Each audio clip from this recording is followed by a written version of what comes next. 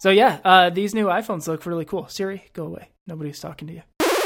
Welcome to Tech Down, the weekly podcast discussing technology and other nerd-related topics. I'm Adam Komp, joined as always by my handsome co-host Aaron. Aaron, how are you doing this week, man? Good evening. I am super excited to be recording. Yeah, me too. It's good to have you on the show. This is a very special Wednesday edition of Tech Down. Hump Day. Hump Down. Hump Down. Hump Down. Yeah. I think we got our show title out of the way. Yeah, really early. We started strong. Yeah. Do you think someone else has the Hump Down Twitter avatar or Twitter handle? Maybe, like some kind of camel enthusiast? Is that what you're thinking? Camels. Every good Twitter name is taken. Taken by the camels, basically. What do you have against camels? They're just like worse horses, that's all. Worse horses? They're like horses with something to prove. No, they're horses plus. You get like normal horse, but you also get that hump in there. Everyone loves the hump. I don't know. I think we're going to be divided on this one. We might have to agree to disagree. Fair enough. Well, we do have a lot to talk about this week since we just had an Apple event.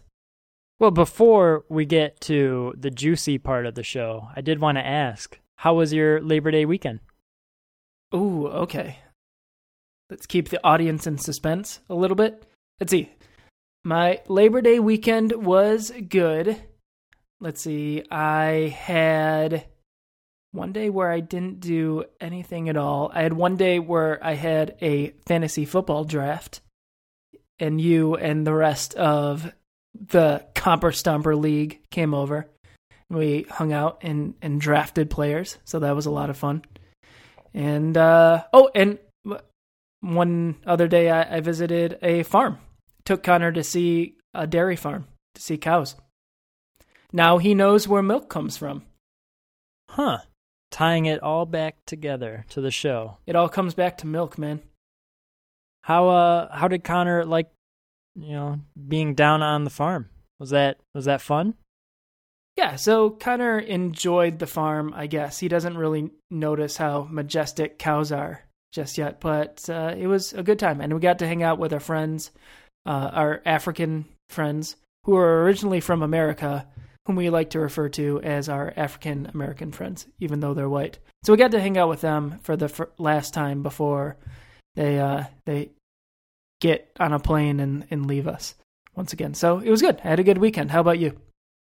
It was really good. Mary Beth and I went to Chicago with a couple of her family members to visit family friends, Taylor and Nancy. They live just north of the city, so on Saturday we took the train down like an hour or so to spend the whole day in Chicago. It was fun. We did touristy stuff. Yeah, did you see the Bean? We were going to go to the Bean, but we ended up having like a long lunch, and then we hung out on a rooftop bar and had a couple beers. So we ended up walking down to Navy Pier and checking that out. Basically, it was a lot of eating and drinking in Chicago, which was awesome. Yeah, that does sound like a lot of fun. Have you seen the Bean before?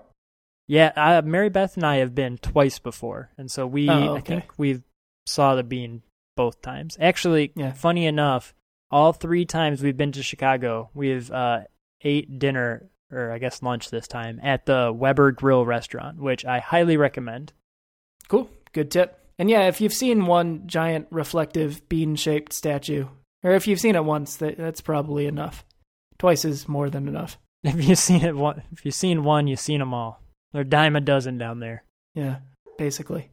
And on Sunday, we just returned home and just in time to go to your football draft on Monday. Our football draft. It's everybody's. Well, you're the commissioner. Yeah. So if it goes wrong, it's on you. No, see, that's what I don't want. Yeah. I don't want that responsibility. No, it went well. How do you feel? How do you like your team? I like my team just fine. Yahoo, they didn't like my team as much, but I got faith. They kind of crapped all over it. Yeah, what does Yahoo know? Yeah, they don't. Yeah, their predictions before the season starts are usually way off base, so don't worry about it too much. Hey, do I sound okay to you? Yeah, you sound great. Why do you ask? So I'm glad that I sound great. I'm actually a little bit under the weather. So I'm like fighting back cold sweats a little bit. I've been feeling kind of run down all day. So I loaded up on soup before this episode. So hopefully the soup lasts through the entire thing. That sounds delicious. Fair warning. Yeah. You know it sounds delicious, but brief tangent. Soup tangent. Soup tangent, yes. You've had ramen before, right? Oh, of course. Have you ever had those little cups of ramen? Yeah, I'm not like the styrofoam cups. That's not my preferred way.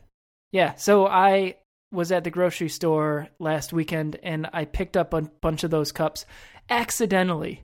And I didn't realize it until I went to go make some ramen about a half hour ago. And you can imagine my disappointment. And I was even more disappointed once I ate it. And it was nowhere near as good as regular ramen, which is not super delicious. So, yeah, do not recommend the styrofoam cups of ramen. No, I'll +1 that. But we should jump into the main topic, because otherwise we're going to be here recording Tech Down all night, which is fun. But as I mentioned, I need to get to sleep at some point because I think my body will thank me. All right, so enough about American Midwest cities, enough about cows, and enough about soup tangents. Let's give the people what they came for, Adam. Yep. So Apple had a big marketing event, and everybody's excited about it. The Twitters are exploding. The cynics are out in full force, giving their disparaging remarks. So that's how you can tell that a big Apple event happened today. And I don't know, like, how do you want to tackle this? How do you want to devour this beast? Any particular order? Man, and this was a big event too. Like Apple historically, they'll have 2 events in the fall. One in September for iPhones, and then it's their music event, and then one in October, which is their iPad event, and maybe new Macs as well. And I don't know if we're going to have an October event this year. It seemed like a lot of the stuff that normally goes into both of those 2 keynotes got jammed together into this one monster event today. So yeah, dicing it up, where should we start? I don't know. Yeah, Tim Cook called it a monster announcement, actually, which I at first took to mean that they were going to announce some sort of a partnership with Monster Energy drink. But I think he actually just meant that it was really big. Not Monster Cable? Like Monster would start making the beats again? Nope. Not like that. Just a really big event. Yeah, so do you want to just go in order? Yeah, sure. In chronological order? Perhaps alphabetical? Don't they all start with like I? Yeah. All right, so let's do chronological in order of first announced. So new Apple Watch. Anything you want to talk about that? Or some Apple Watch announcements. Yeah, I think it's a stretch to say new Apple Watch. Anything that stands out to you with that segment of the presentation? Yeah, so I don't know if I mentioned this on any previous episodes, but I am in the market for a new Apple Watch band to complement my space gray sport model. I have a wedding coming up in exactly 1 month, actually, and I would like something classy and understated that I could wear with my sport band, or instead of my sport band. So I was really, really keen to see what we had Apple Watch related out of this keynote, and they led with the pricier options. So Apple announced they have a partnership with a high-scale watch manufacturer. Hermes. I thought it was pronounced Hermes, but I don't think that's correct, actually. They were pronouncing it in some really fancy, highfalutin way that I don't think I can. Hermes. For men. Hermes, yeah. And so, like, these watch bands are not the watch bands I was looking for. They're, like, starting at $1,100. They go up to $1,500. They're, I'm sure, made from handcrafted Italian leather that's finely aged and blah, blah, blah. So are these Hermes loop? Because I'm going to call them Hermes, so I don't want to punch myself. So the Hermes watch band, is that the one that wraps around your wrist twice? Or is that something else? Yeah, it was a line. They had 3 bands that were announced. Yes, they have the one that wraps all the way around, one that only wraps around once, and then one that looks like a giant cuff that, like, they say it has equestrian accents, and I can see where that comes from because it basically looks like a saddle for your wrist. But if you haven't seen this thing, it looks ridiculous. It's worth taking a moment to Google a picture of it. You know, I actually think that it looks kind of cool. You don't like it? I mean, for my needs, it wasn't quite there. I'm sure some people will be very happy. All right, so what about these new sport bands? Because the sport bands are coming in a bunch of new colors, right? Yeah, they got a bunch of different hues. So we had like really bright ones when it was first announced. There was like lime green and baby blue. Like that's the one you have now. So now we have a whole spectrum of colors. There's like a light blue. There's like, I was looking at them earlier. There's fog, which is like a pretty light gray. And then there's just like a lot of different variants of colors that were already there. And none of them really like struck me as a must-have. I kind of was picking over them on the website to see which one might be the most aligned with what I want. And I don't know. I don't know if any of them were, again, quite the watch band I was looking for. How about you? What do you think? So if I were to get another watch band, I would definitely want to get another sport one. And so having more options there actually does kind of appeal to me. I just clicked through on the page that you have linked in the outline, and there are 16 colors of sport bands available right now. And there's quite a few shades of gray and white and off-white and like really dark blue that I don't know. I could see myself wearing and enjoying on a daily basis. Something that doesn't stand out quite as much as my baby blue.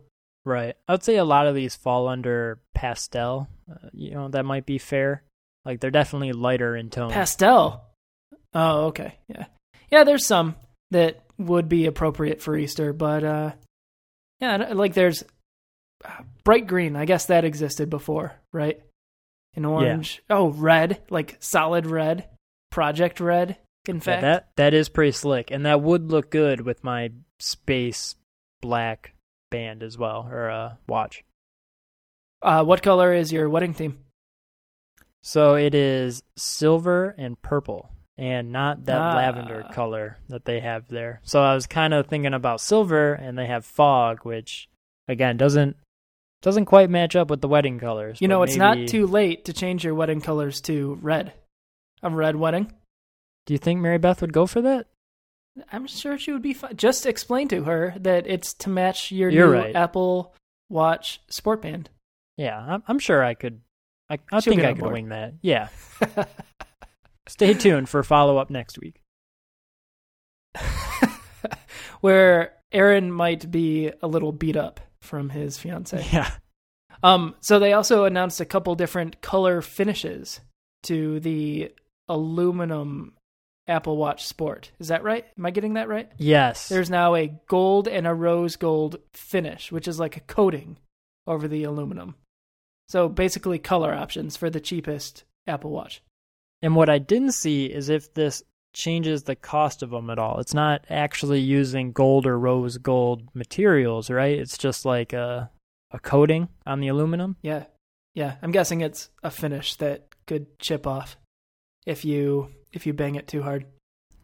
See, that's surprising to me. I would have thought that, because to me, from afar, you might confuse this new gold Apple Sport model with the existing Apple Watch Edition model, which was also gold. And that's, to me, something that I would have thought Apple wouldn't want to have, people confuse out in the wild. But I don't know. Maybe I'm just overthinking that, and they just want to appeal to as many different tastes as possible. Yeah, they're really playing up the customization angle. Customize different watch finishes with different band colors and really personalize your look. And man, some of these look really cool. So I might have to take a closer look, and I'm not going to get a new watch face, I guess. But definitely the bands are appealing to me. Yeah. I could get a bunch and then wear whichever one suits my mood for a given day. One for every day of the week. I like that idea. Oh, that's not a bad idea. I like where your head's at. You know which one would be on Friday, right? That's right, the pink. Pink Band Friday. Dude, and the pink finish, or the rose gold finish, I think looks kind of cool too. You like that?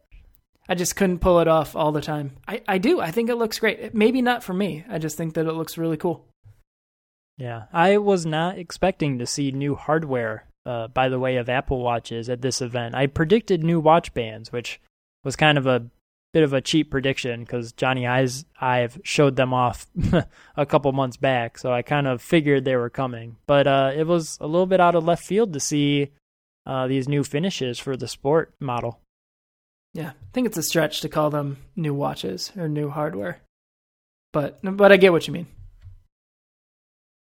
Anything else on the Apple Watch? Or do you want to move on to more exciting news? Yeah, I think I'm cool on the Apple Watch for now. I'm sure we'll have some watchOS 2 impressions down the road.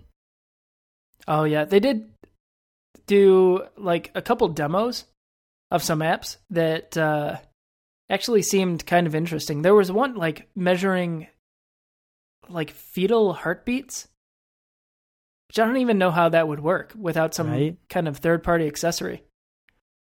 But as somebody who just had a baby, my interest was kind of piqued because we actually made a lot of efforts to try to hear his heartbeat before he was born. And other than going to get the ultrasound, weren't really in luck. So I don't know.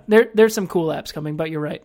Once watchOS 2 comes out, I'm sure we'll have a lot more in-depth reactions to that. But then the next topic was a big one. Some would say the size of Jupiter. It's the iPad Pro. The highly rumored iPad Pro. Everybody's mind was blown. And so basically this is a new iPad that is much larger than the existing iPad, which that in and of itself, not super interesting, right? But what I did find kind of interesting were the accessories that came with the iPad Pro. Go on. Or were introduced as part of the iPad Pro. One being a stylus that Apple refers to as a pencil that's meant to be used with the iPad Pro and maybe has implications that are more for like niche use, artists and people practicing surgeries and that sort of thing. And then they also introduced a keyboard cover for this thing so that it actually more closely resembles a actual like get work done laptop. So I don't know, either of those accessories pique your interest or the iPad Pro itself? Definitely. I think whenever Apple gets into the peripheral business, it's worth paying attention to. So I've been on a stylus hunt previously in my iPad ownership career. I've settled on the magless style. It was a pretty expensive one I got a couple years back, and I was happy with that. And I've watched like the newest stylus technologies come out, including one by 53, who's created the paper app, which is actually called the Pencil, funny enough. Oh, that's right. There are actually two pencil styli now. Yeah, you know kidding. What else is funny? Poor Paper. Because they also had the name of their app stolen by Facebook when Facebook introduced their new reader app. Yeah, they can't catch a break. No. And then the other accessory, the smart keyboard, as it's called, it really, to me, and I'm sure everybody else who's seen this, brings to mind the Microsoft Surface. I don't think I'm off base by saying that. And it, to me, was not necessarily a no-brainer, because someone else could have risen to the occasion and created one of these, but the fact that it doesn't communicate over Bluetooth and instead uses a little new port. I forget exactly what they called it. It wasn't very inventive. Do you have that offhand by chance? It seemed like Phil was almost embarrassed to say, yeah, what that port was called. No, the 3 little dots off to the side. Yeah. You got the impression that Phil was embarrassed. It didn't have a catchy marketing name, that's all. They just called it something like how the Apple Watch has the diagnostic port. Like it's some really dry technical term like that. 3 dots, they should have called it the ellipse. Boom. Man, Apple marketing better watch out. Apple, if you want to hire me to do your marketing for you, you can reach me with my contact information that I'll give out at the end of the show. Yeah, please hold. So the fact that it doesn't communicate over Bluetooth is, I guess, pretty interesting. I've tried those out before, and I found them pretty finicky, so I would be happy to see something a little more reliable, and that seems to be what this is. And to me, the most interesting part about both accessories for the iPad Pro is that they are not bundled together with the iPad. You have to buy them separately, because it seems like they're really leaning heavy on these two things to really pitch the iPad Pro technology, but then they don't bundle either of them with the device. Yeah, and Apple tends not to. They kind of cheap out on including accessories with devices a lot of the time. Like the original smart cover didn't come with the iPads when they were first introduced, so I wouldn't say that was super surprising to me. But that stylus, like they spent a large amount of time saying that iOS doesn't only recognize finger input now. They have this second technology that can sense more fine precision. And if you don't end up getting that stylus, you're paying extra for nothing. Like to me, the smart cover, yeah, there's technology that it needs, like the magnets in the side of the iPad, but you could, not have that smart cover and still experience almost 100% of what the iPad offers. Whereas the stylus, you're missing out on quite a bit. Really? You think so? I think that you can get by without the pencil just fine. And it's meant for more. My take is that it seems really cool.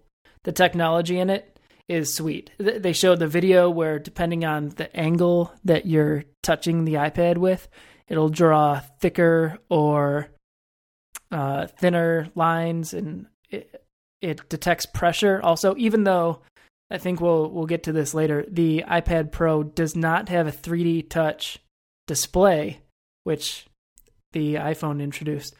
But the pencil can still detect pressure. I think all that's really cool. Did you see how long it takes for this thing to charge?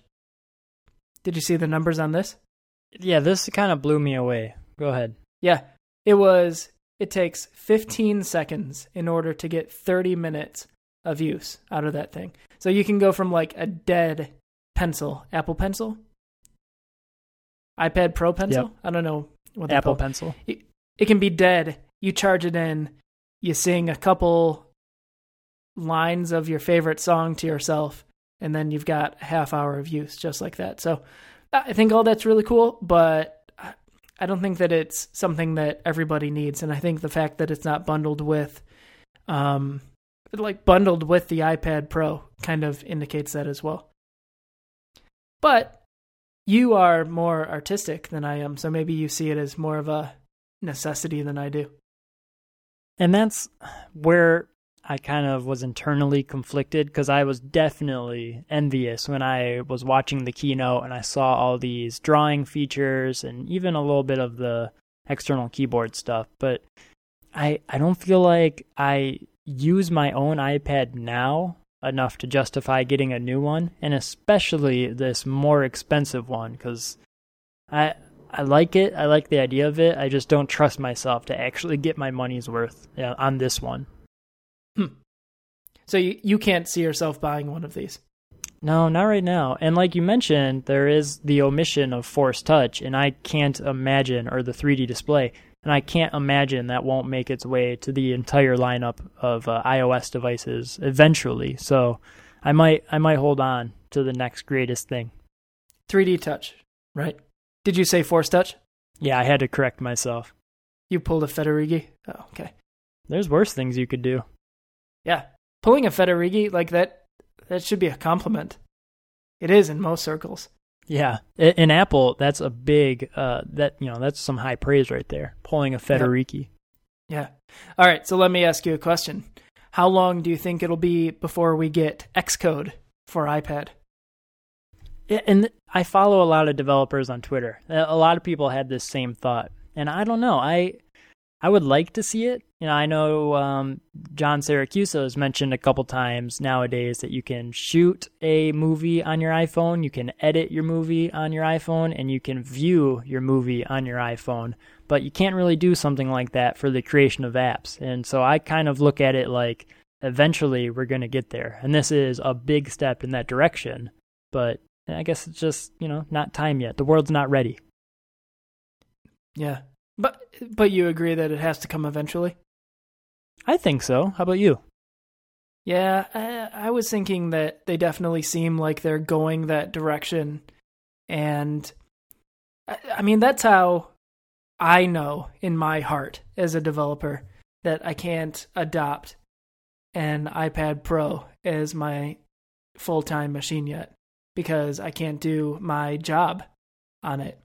And granted, that's not going to keep a lot of people from getting an iPad Pro, but once they've crossed that threshold where truly any work that you can do on a Mac, you can do on an iPad, I think that eventually the floodgates will open and we might actually see a lot more people going to iPad as their primary computer.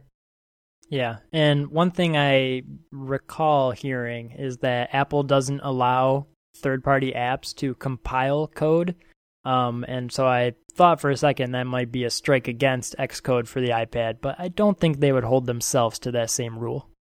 Yeah, Apple does whatever they want in terms of breaking their own rules. Yeah. Okay, anything else iPad Pro?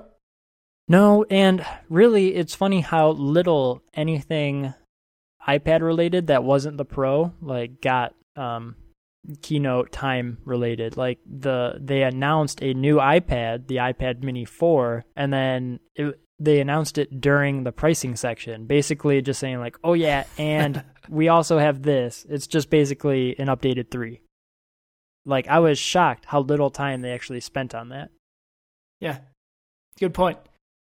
I thought it was also interesting, maybe it was Siracusa that tweeted this, but they basically made because it's just the iPad that we know, but bigger with a couple of accessories. They made it seem really cool and sexy with their videos that they did and the things that they emphasize. So, I don't know. Good job, Apple, with that, I guess. Because that does not seem like an easy job. Yeah, I hear you on that. All right, you wanna move through the rest of this keynote? Yeah, what came next? Your notes are not in chronological order, but I remember, No. I recall. Next was the big one, for me, at least. Yeah, yep, of course. The announcement that I've been looking forward to for years at this point. And it was the introduction of the new Apple TV. Hold for applause. Apple reinventing the Apple TV. Yeah, so this one really, really long in the wings. You know what I mean? We waited for this one forever. We had price drop of the current hardware. I think that was pretty much it. It's been, I know we talked about this in a recent episode. It's been 1,000 days since that hardware has been truly been updated. Yeah. So in my opinion, and yours, I'm going to speak for you in this case, long overdue. Yeah, go for it. Yeah, definitely. And what we got, I'm actually really, I was going to be excited about anything at this point. It's been so long. But I kind of feel like what they gave us was worth the wait at this point. Because we got basically everything that I wanted. And I guess, to be fair, basically everything that the rumor mill said that we were going to get. So we got a new remote, which I think seems kind of incredible at this point. We'll get back to it. An SDK for developers so that you can make your own apps. And I don't know about universal search, but there's Siri integration, at least. And I think that is, I think those are basically the high points of what got introduced. So the new remote. Yes. Was your mind blown? The Siri remote, that's what it's called. It's called the Siri remote? Really? Yeah, I missed that one too in the presentation. I had to update our notes. Yeah, so let's see. What's cool about this thing? Like the top half is essentially a touch screen so that you can swipe or tap on it in order to make your selections. Is that right? Am I remembering correctly? Yep. And then there are a couple of buttons. One is a dedicated Siri button. One is a play pause button. And one is like a volume up down button. Is that just for volume? Do we know that yet? I assume so. What else would it relate to? Yeah, I don't know. Maybe it's used for gaming too. Maybe. The applications are endless.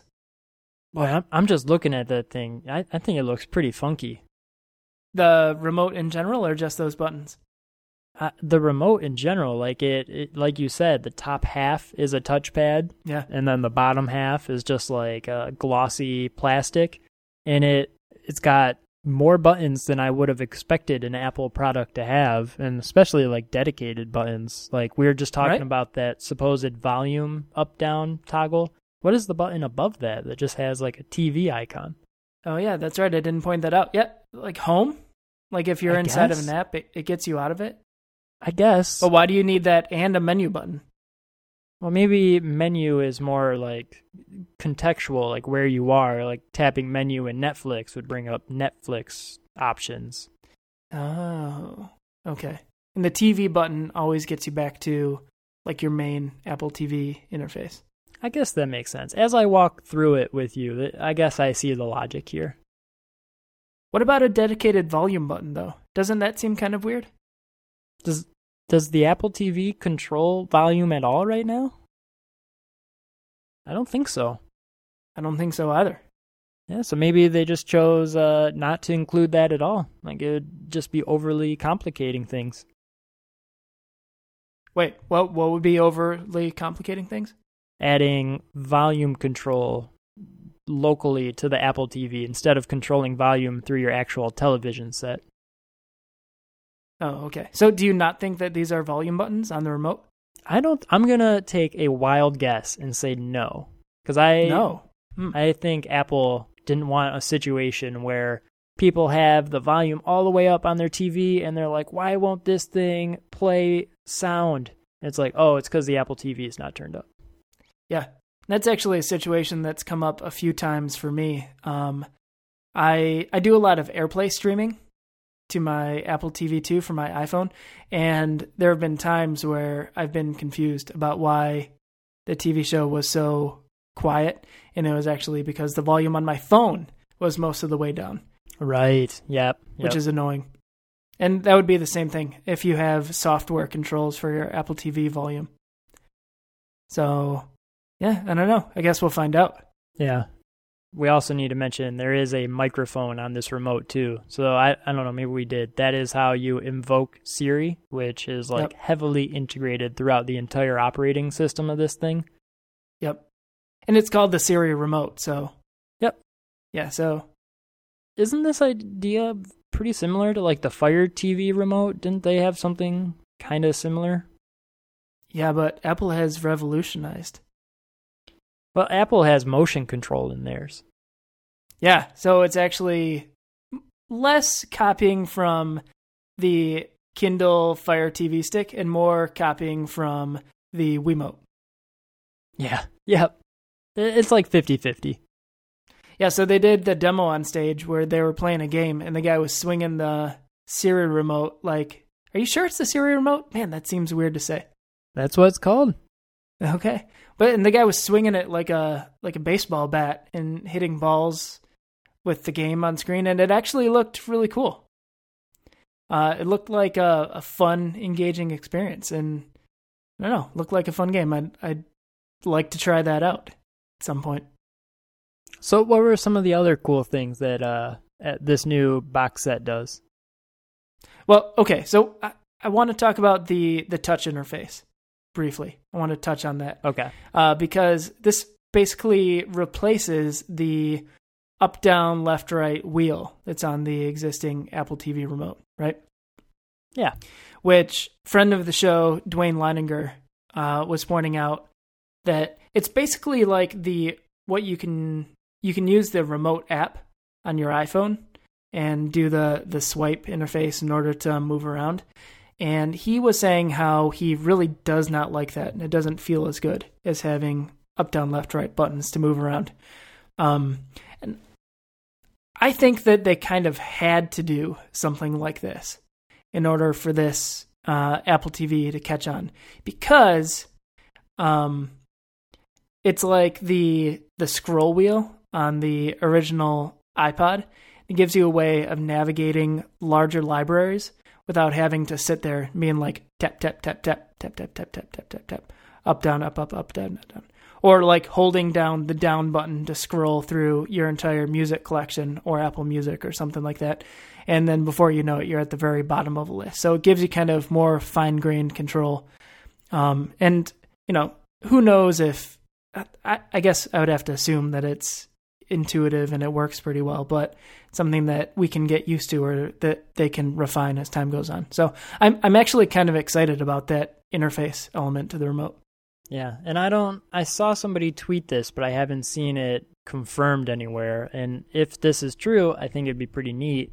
Apparently you can tap either the right or the left side of this touchpad to just increment things by one.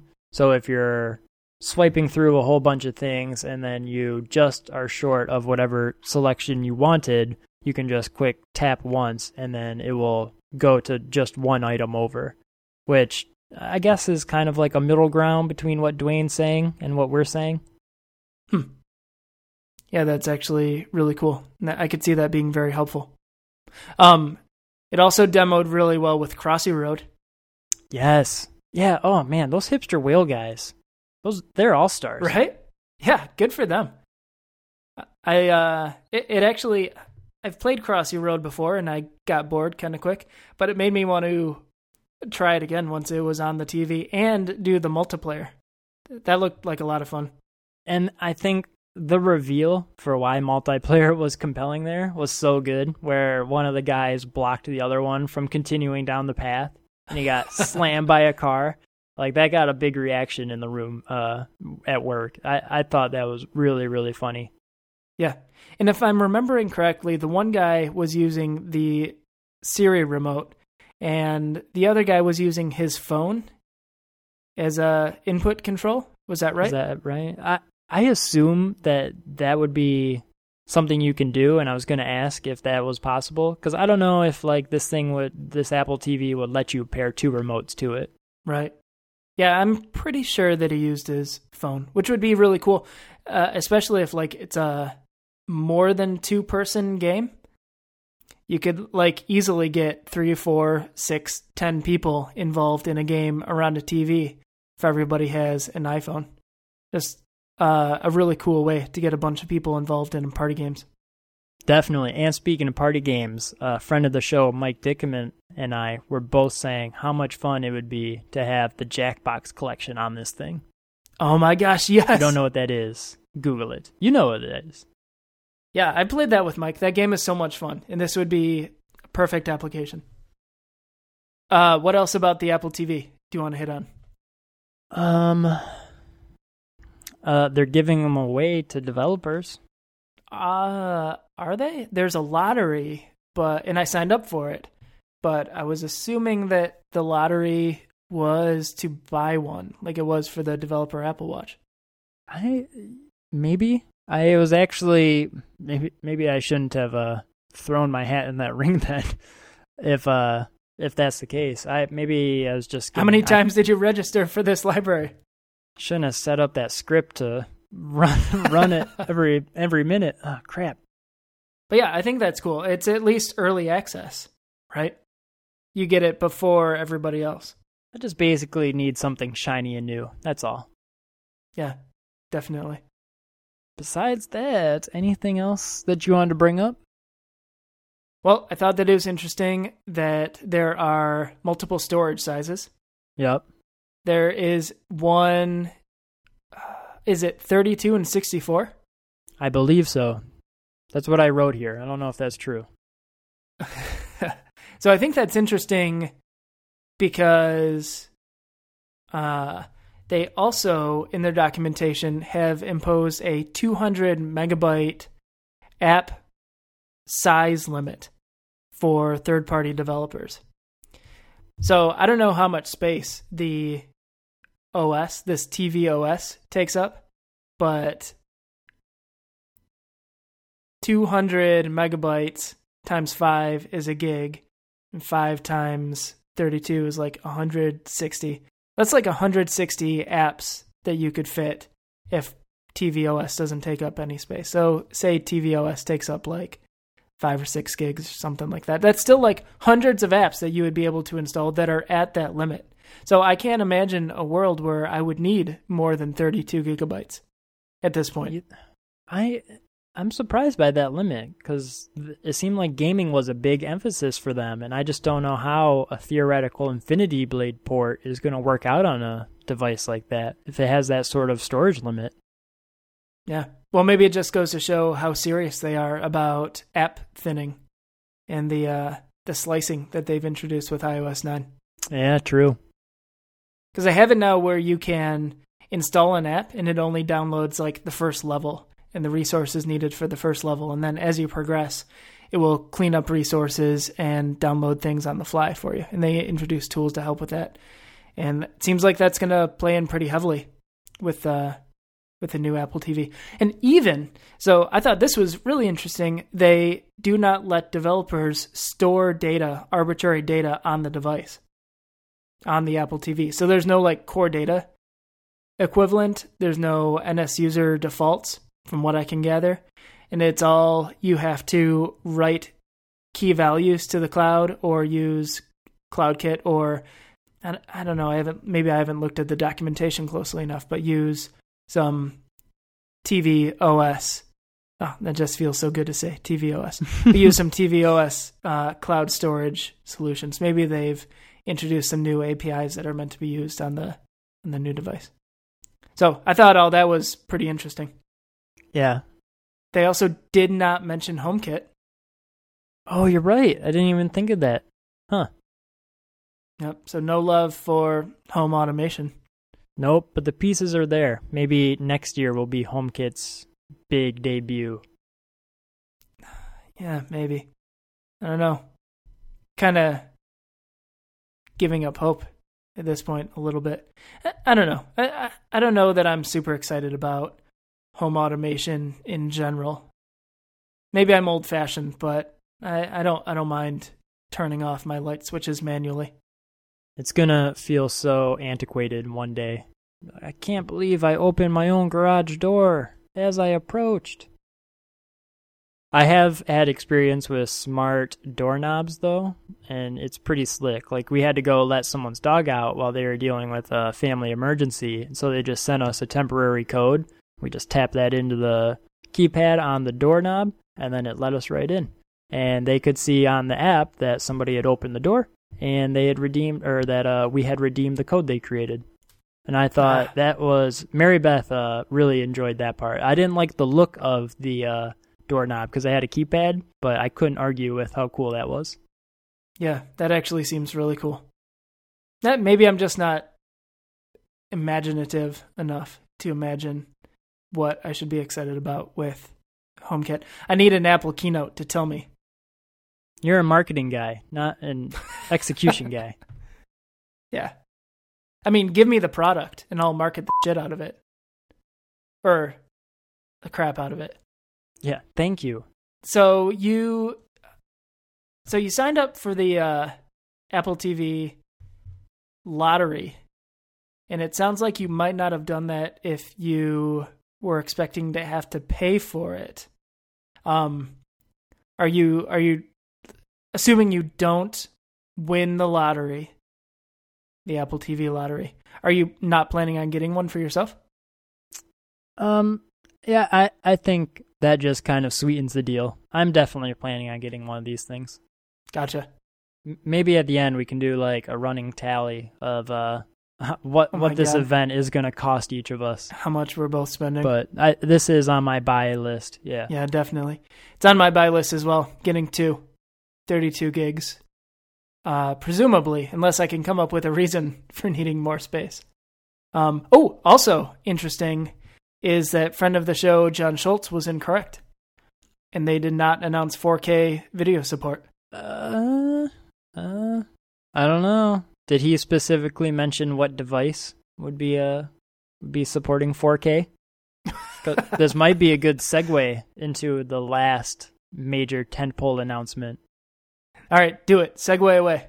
So, unsurprisingly, Apple also announced 2 brand new models of iPhone this year, the iPhone 6S and the iPhone 6S Plus. And we finally got the answer to the question, is it the 6S Plus or the 6 Plus S? 6 Plus. 6 Pluses. Yeah, that's a mouthful. I don't know. Maybe I'll get used to saying that one, but I have to think about it before I say it, which was the same thing for Apple Watch for a while too. But anyway, I bring it up because they announced a bunch of new features for the phones, but also an update to the camera, which is going to allow for 4K video capture. So, in a roundabout way, maybe friend of the show and former co-host John Schultz is not incorrect. Yeah, maybe he was actually thinking that Apple will have 4K support, but that'll be for the iPhones and not for the Apple TV. That's probably what it was. Benefit of the doubt. That's very nice of you. Back to these new iPhones, though, there's a laundry list of new features. So I think I'll start at what I think is the most interesting one, which is this 3D display, 3D touch display. And this is it's pitched as an evolution of Force Touch technology as we know it on the Apple Watch and on the Mac trackpads, but it senses 3 dimensions of pressure, is what I hear. Yeah, so it's multiple levels of pressure. Force Touch on the watch, either you are touching it or you are touching it hard and you're activating Force Touch. And I think that's why they're making the distinction with 3D touch, because there are multiple levels here. And you can tap a screen or you can tap the screen of the new iPhone in order to select something and maybe you navigate down a level. Or you can touch it harder and it will activate some level of shortcut. And if you touch it even harder, harder than that, push through deeper. I don't know. I'm describing something that I haven't interacted with yet. But the demo that Federighi kept showing is if there's a link on a page, you can tap it and it will take you to Safari. It will open up Safari. If you do a slight Force Touch or a slight 3D touch, it'll open this cute little popover preview pane. And if you push it all the way through, then push it harder. I don't have the vocabulary for this yet. Push it all the way through. It will deeper. Yeah.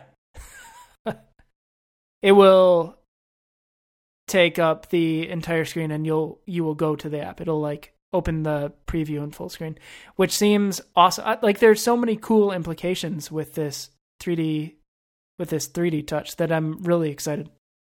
Yeah, definitely. And it's something that wasn't really a surprise at all. This is something that Mark Gurman at 9to5Mac, I did say Mark, right? Yeah, good old Mark Gurman. He definitely announced and leaked this ahead of time, so we had an idea of what the technology would do and a couple use cases where it would be useful. But besides that, I didn't have a clear picture of how this would end up being used in the day-to-day or how developers might be able to tap into it. So I was really excited to see a few examples of that.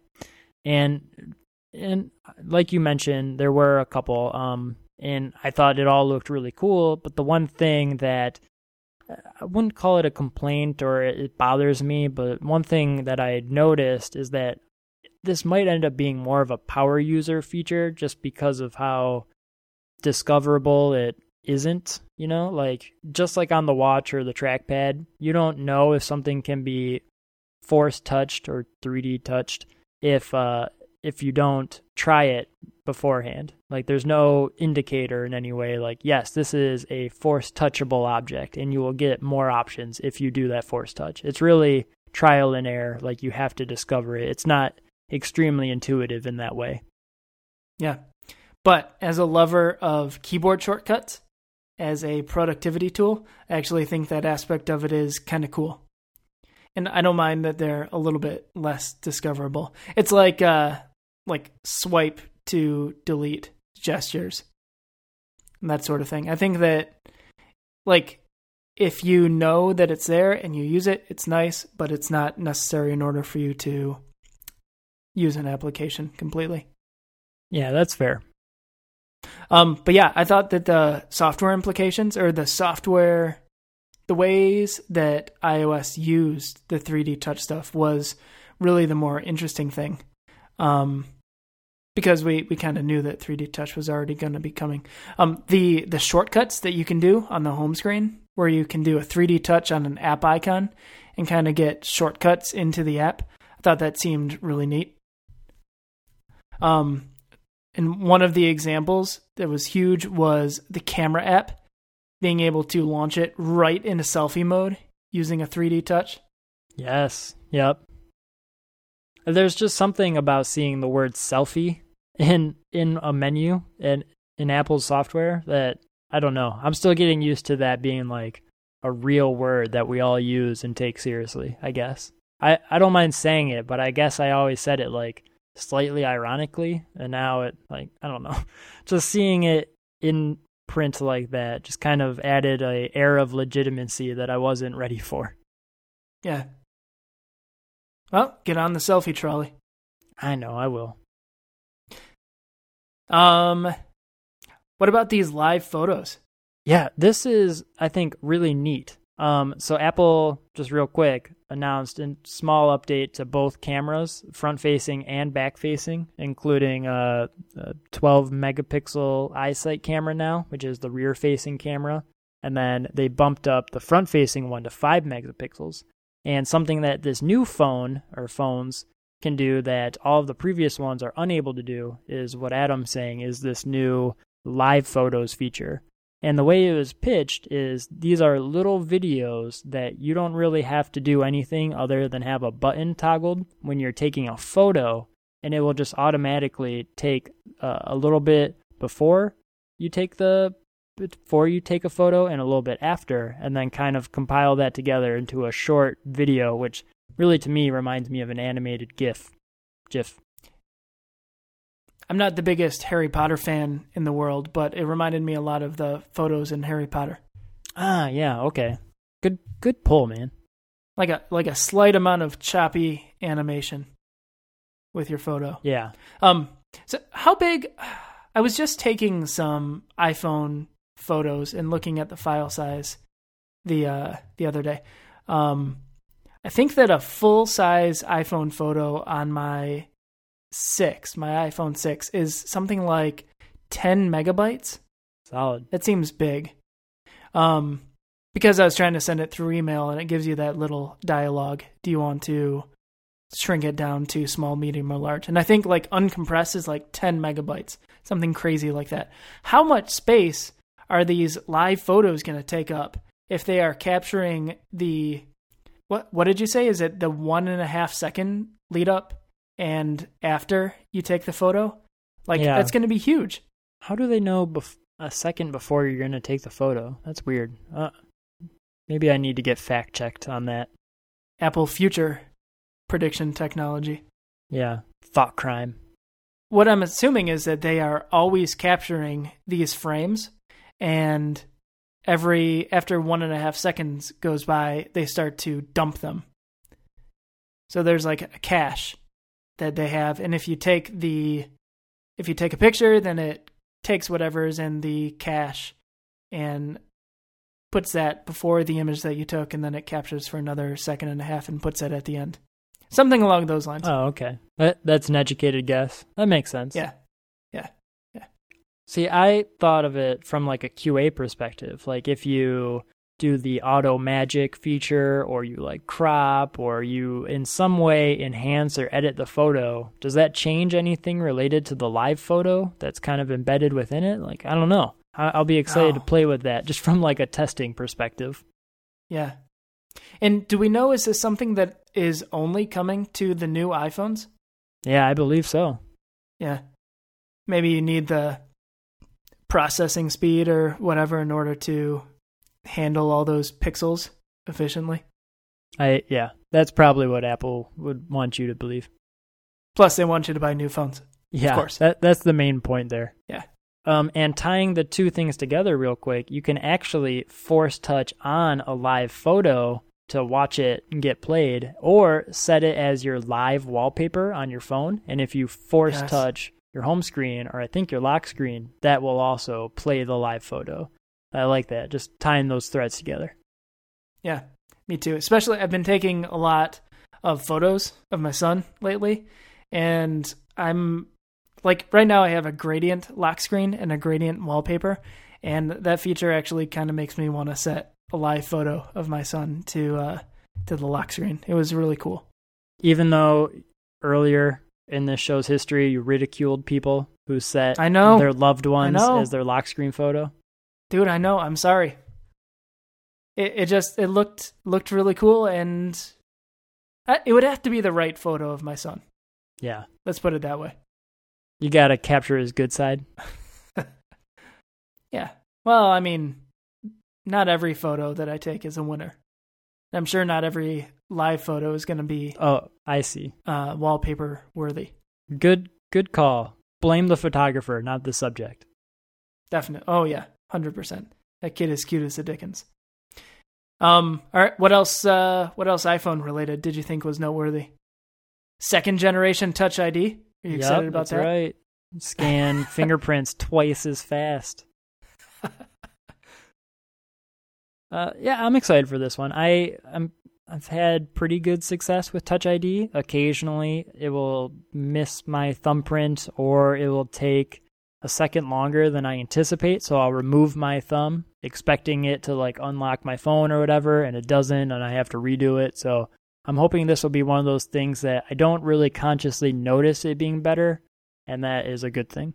Yeah, definitely. I was making a joke. With second generation Touch ID? You're not? Okay, fine. I mean, it's one of those things that you just expect to get better every year, right? Like, you expect the processor to get a little bit better, the camera to get a little bit better. Just wait until there's going to be some feature, like in 2 years, that only the iPhone 6S and 6S Plus and above are going to support, because they have the newer Touch ID second generation component. Just you wait. Okay. All right. Some clam chowder for you. Fantastic. 16 gigabytes. Still offered, which is probably like 10 or 12 live photos, I'd have to imagine. Yeah, that's like nothing. Like, how much 4K video would it take to fill up 16 gigs of storage? Which you don't even get. You get like 12 or something. Yeah, because the OS takes up a good amount of that. Yeah. Are you bummed out at the 16 gigabyte offering? I know a lot of people are. Yeah. Again, Mike and I were watching this keynote together, and we were both kind of like, are they going to do it? Are they not going to do it? Are they going to bump up the storage? And Mike was pretty convinced at the time that they were going to be upping the base model from 16 to like 32 or something along those lines. And when they did not, we were both a little disappointed. I was planning on getting the 64 gig anyway, just because I have a 16 gig 6 Plus, and it does fill up pretty fast, even keeping like no music and very few photos on there. Just apps seems to fill it up pretty fast for my use. So I'm going 64 regardless, I feel. Yeah, I guess I'm kind of bummed because it makes the phone $100 more expensive for me. If they had a 32 gig offering, that's almost certainly what I would want to go with. But I think and I have a blog post that's like mostly written about this, but I think that it's kind of cool that they're keeping the 16 gig version of the iPhone around. And I think it, again, illustrates their devotion to the cloud and to pushing forward with technologies that minimize the storage footprint that apps use. So like I kind of said, oh, these live photos, you're only going to be able to take 10 or 12 before you fill that up. But in an ideal, like in Apple's ideal world, you are storing all of your photos in the cloud. So as soon as you take it, it basically uploads to the cloud and your local version is gone. So those live videos don't take up any space, really. Same thing with 4K video. I mean, it takes up space while you are recording it, but then it gets uploaded and stored in the cloud, and then it's on all your devices whenever you want it without taking up any space. So I think that it's, I don't know. I think that I can kind of see Apple's reasoning with the 16 gig still being available. Does iCloud photo library support videos? Yeah. Oh, okay. Yeah, I was wondering about that 4K video. Yeah, okay. That makes sense. Yeah. Buy a terabyte then. As much as you need. Yeah, well, they lowered the prices of the iCloud storage options, right? It might be the same from the last time they lowered them, because they did used to be way higher, but I think they may have just been repeating the new lower pricing. Oh, okay. Oh, let's see. The Verge is saying it's 99 cents a month for 50 gigs, which is half the previous storage price. Really? Yeah, that's a pretty steep discount then. Yeah, 200 gigs for $299 a month, which is what I have, and I think I paid $399 a month for that. Or you can do 1 terabyte for $10 a month. So, I mean, basically, this Keynote saved me $1 a month. Which you're now going to spend on tons of new Apple products. Which well, easy come, easy go. It reminds me of when they lowered their pricing before and sent me an email saying that they were going to be changing my cost. They'd be like, oh, it's going to be $3 less. And just a reminder that the auto renew is in 1 month. It's like, you saved $3 and we're about to charge you $12. Thanks. But it also works out nicely. Did you see? So I had to leave at the very end of the event, so I didn't get to see One Direction play. Spoiler alert. Was it One Republic? Oh, One Republic. Yes. Man, I am so uncool. Small difference. Thank you. Good catch. But they also introduced this lease program. Right. Which I think is really cool. So basically you can pay $32 a month for your phone, and you that's what you pay for your phone. You don't pay like the $500-$600 up front. You get your phone off contract for that $32 a month, and you're leasing it. So I'm assuming that Apple actually owns it. And if you stop making payments, they can repossess it or whatever. But basically, $32 a month, you get an iPhone for a year, and then as soon as new ones come out, you can upgrade and continue to pay your $32. And that includes AppleCare, which is actually kind of I don't get AppleCare right now, and I know you do. But like this, the way that these prices work out makes me kind of think that I'm going to be an AppleCare customer kind of soon.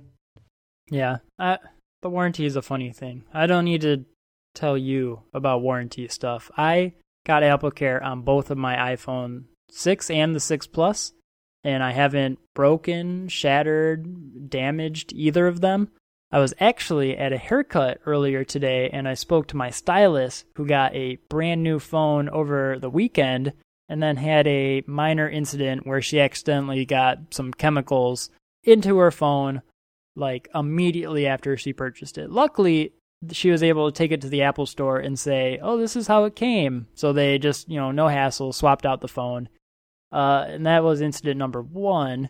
Incident number 2 was 5 hours later when she was at the pool and was fumbling for her phone and then dropped it right onto the cement and cracked the screen. So whereas I go like almost a year with absolutely no incidents on 2 and Mary Beth's phone, 3 phones with Apple Care, no problems. Other people out there are ruining phones left and right. So keep that in mind. Sometimes it is worth it to give the warranty. Did your stylist have the warranties? She has the one offered through Sprint that's like $100 deductible, so it hadn't ponied up just yet. Her husband was still a little upset, I guess. Yeah, I can imagine. Yeah, so it sounds like I have a philosophy about sunglasses, which is I don't buy inexpensive sunglasses because I used to, and I would lose them, and I would sit on them and kill them because I didn't care about them very much, and they were more disposable. And I bought a pair of Ray-Bans like 5 years ago that I still wear very regularly. Actually just bought a new pair of sunglasses over the weekend. I forgot to mention that in my weekend recap. But it was my first new pair of sunglasses in like 5 years, and I'm really excited. But I buy these nice Ray-Ban sunglasses, and they last me forever because I want to take really good care of them. And I feel like not having Apple Care, I don't have that safety net that other people might have in the back of their head. So I know I have to baby all of my devices. So I don't know. That's my theory. Yeah. I mean, it's good that you know yourself so well, because I think some people cannot be trusted. Yeah, definitely. Okay. Any other thoughts about the new iPhones? The 6S and 6S Plus? I did have one quick thought on that leasing program, and that is, I don't know. I saw that you have to go in store to actually get one of those. So I don't think that's the route I'm going to be going, because I'm the type of person to wait up to 3 a.m. to pre-order one of these things.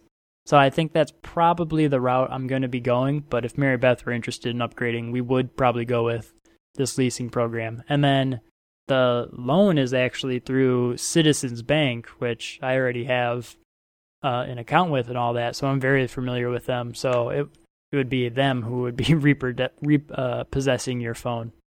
Oh, okay. Sending a dude in a tow truck to pick it up. Yeah. I actually don't think that this is something that I'm going to go with either. I prefer to buy my things up front, like at true cost, rather than financing whenever that's an option. For a phone, I think that's an okay option. Like I don't finance my computers or anything like that, so I think I'll just want to bite the bullet up front. Yeah, totally fair. I feel the same. Yeah. But I think that's basically it. Any more thoughts about the event? As a whole, a lot of ladies on stage. I thought that was good. There was one, it seemed like one thing that set Twitter ablaze for a little while was a Adobe demo for like some Photoshop touch-up thing where they had a model and the app recognized the model's face and was able to tell eyes from noses, from mouths, from whatever else. And so they used this tool to like perk up her smile a little bit. And I guess like the delivery of it or the fact that it was there at all like seemed tone deaf to quite a few people I follow on Twitter. And so I don't know, I think Apple might be kicking themselves slightly for that. But I thought it was a cool tech demo. Like the technology was pretty sweet. Yeah. People are so sensitive these days. Yeah.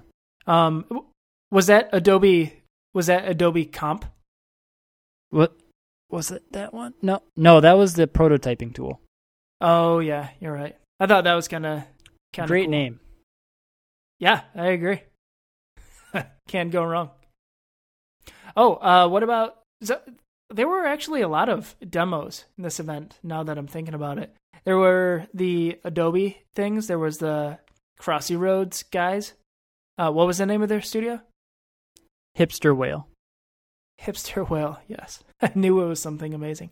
And Microsoft was up there demoing Microsoft Office for the iPad Pro. And the entire time they were doing their demo, like, I got the impression that they didn't like it. They kind of resented the fact that they were up there doing it. Did you? Was that just me? You think so? Yeah, maybe a little bit. You think so? Yeah. Like, they just had, like, a look about them, and it's like, we should be demoing this on the Surface. Everybody back in the office is laughing at me right now. I just know it. And then when they left the stage, like, they had this really, really quick handshake with Phil Schiller. It was like two coaches at the end of a NFL football game. Like, one just beat the other one's ass, but they still have to do the handshake. Otherwise, it looks really bad. Grudgingly. Yeah. Yeah, exactly. So I got it. I thought that demo was kind of interesting.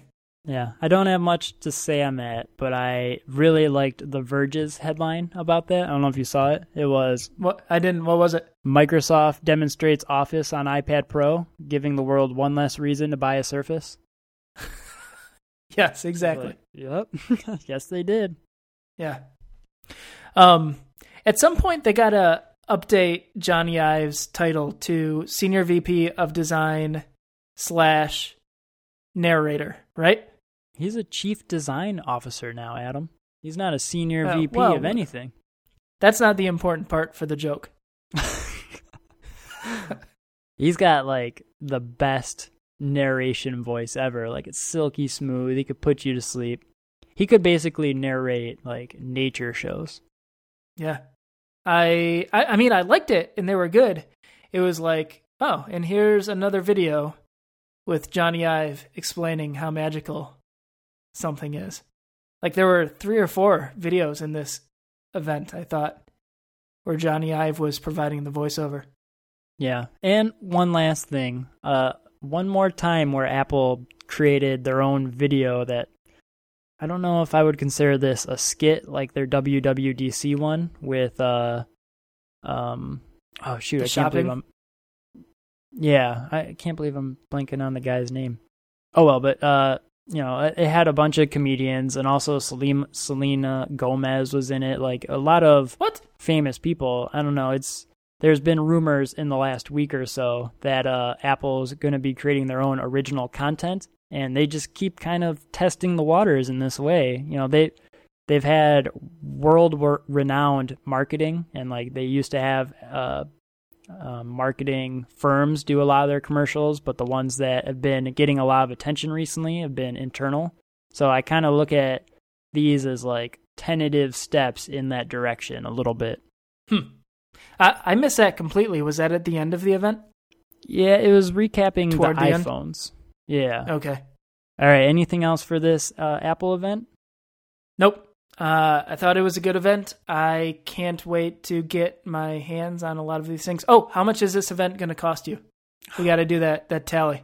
Yeah, okay. So, on the fence about a new watch band. I'm going to say no tentatively, so I'll leave that aside. I'm also saying no to the iPad Pro for now, and the pencil and the smart keyboard. I am going to have to get me one of these new iPhones, and I've been test driving the 6 Plus recently, so I'm still undecided on a 6S or 6S Plus. I might end up going with the larger size, and if that's the case, I also got to go 64 gig. And then Apple Care. Man, how much is Apple Care? Like $900? Let's stop this game. I don't want to do this anymore. Yeah, I think it's 100, 150. Yeah, so 900, and then Apple you TV. Said, yes, Apple TV, so that's 150, yep. So that's 1,500. Mary Beth, new phone? She was interested in getting a hand-me-down 6 Plus, so I don't think so.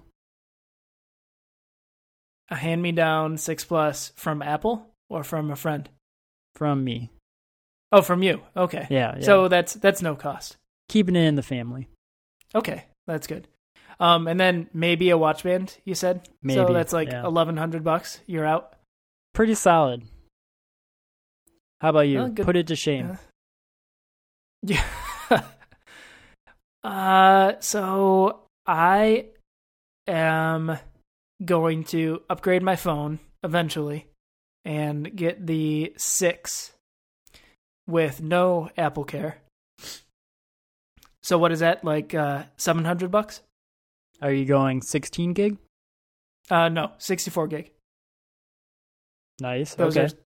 Those are 700, I think. I think so. I don't know if my wife wants to upgrade hers. Maybe. So that would be 1,400 right there. And then need an Apple TV for upstairs and an Apple TV for downstairs. So that's 300. So I'm at $1,700. Man. Just like that, out the window. Yeah, September is a costly month. But so I would also be able to sell my existing iPhone and my wife's, which I think they both go for about $350 on Gazelle. So that's like they did yesterday. Yeah, well, I checked today after the event, like right away. Maybe they haven't updated their prices yet, but about 300. But we'll estimate at 350 a piece. So that's, what did we say? 1,700 minus 700, so about 1,000. So that's not too bad. That's respectable. So some new toys.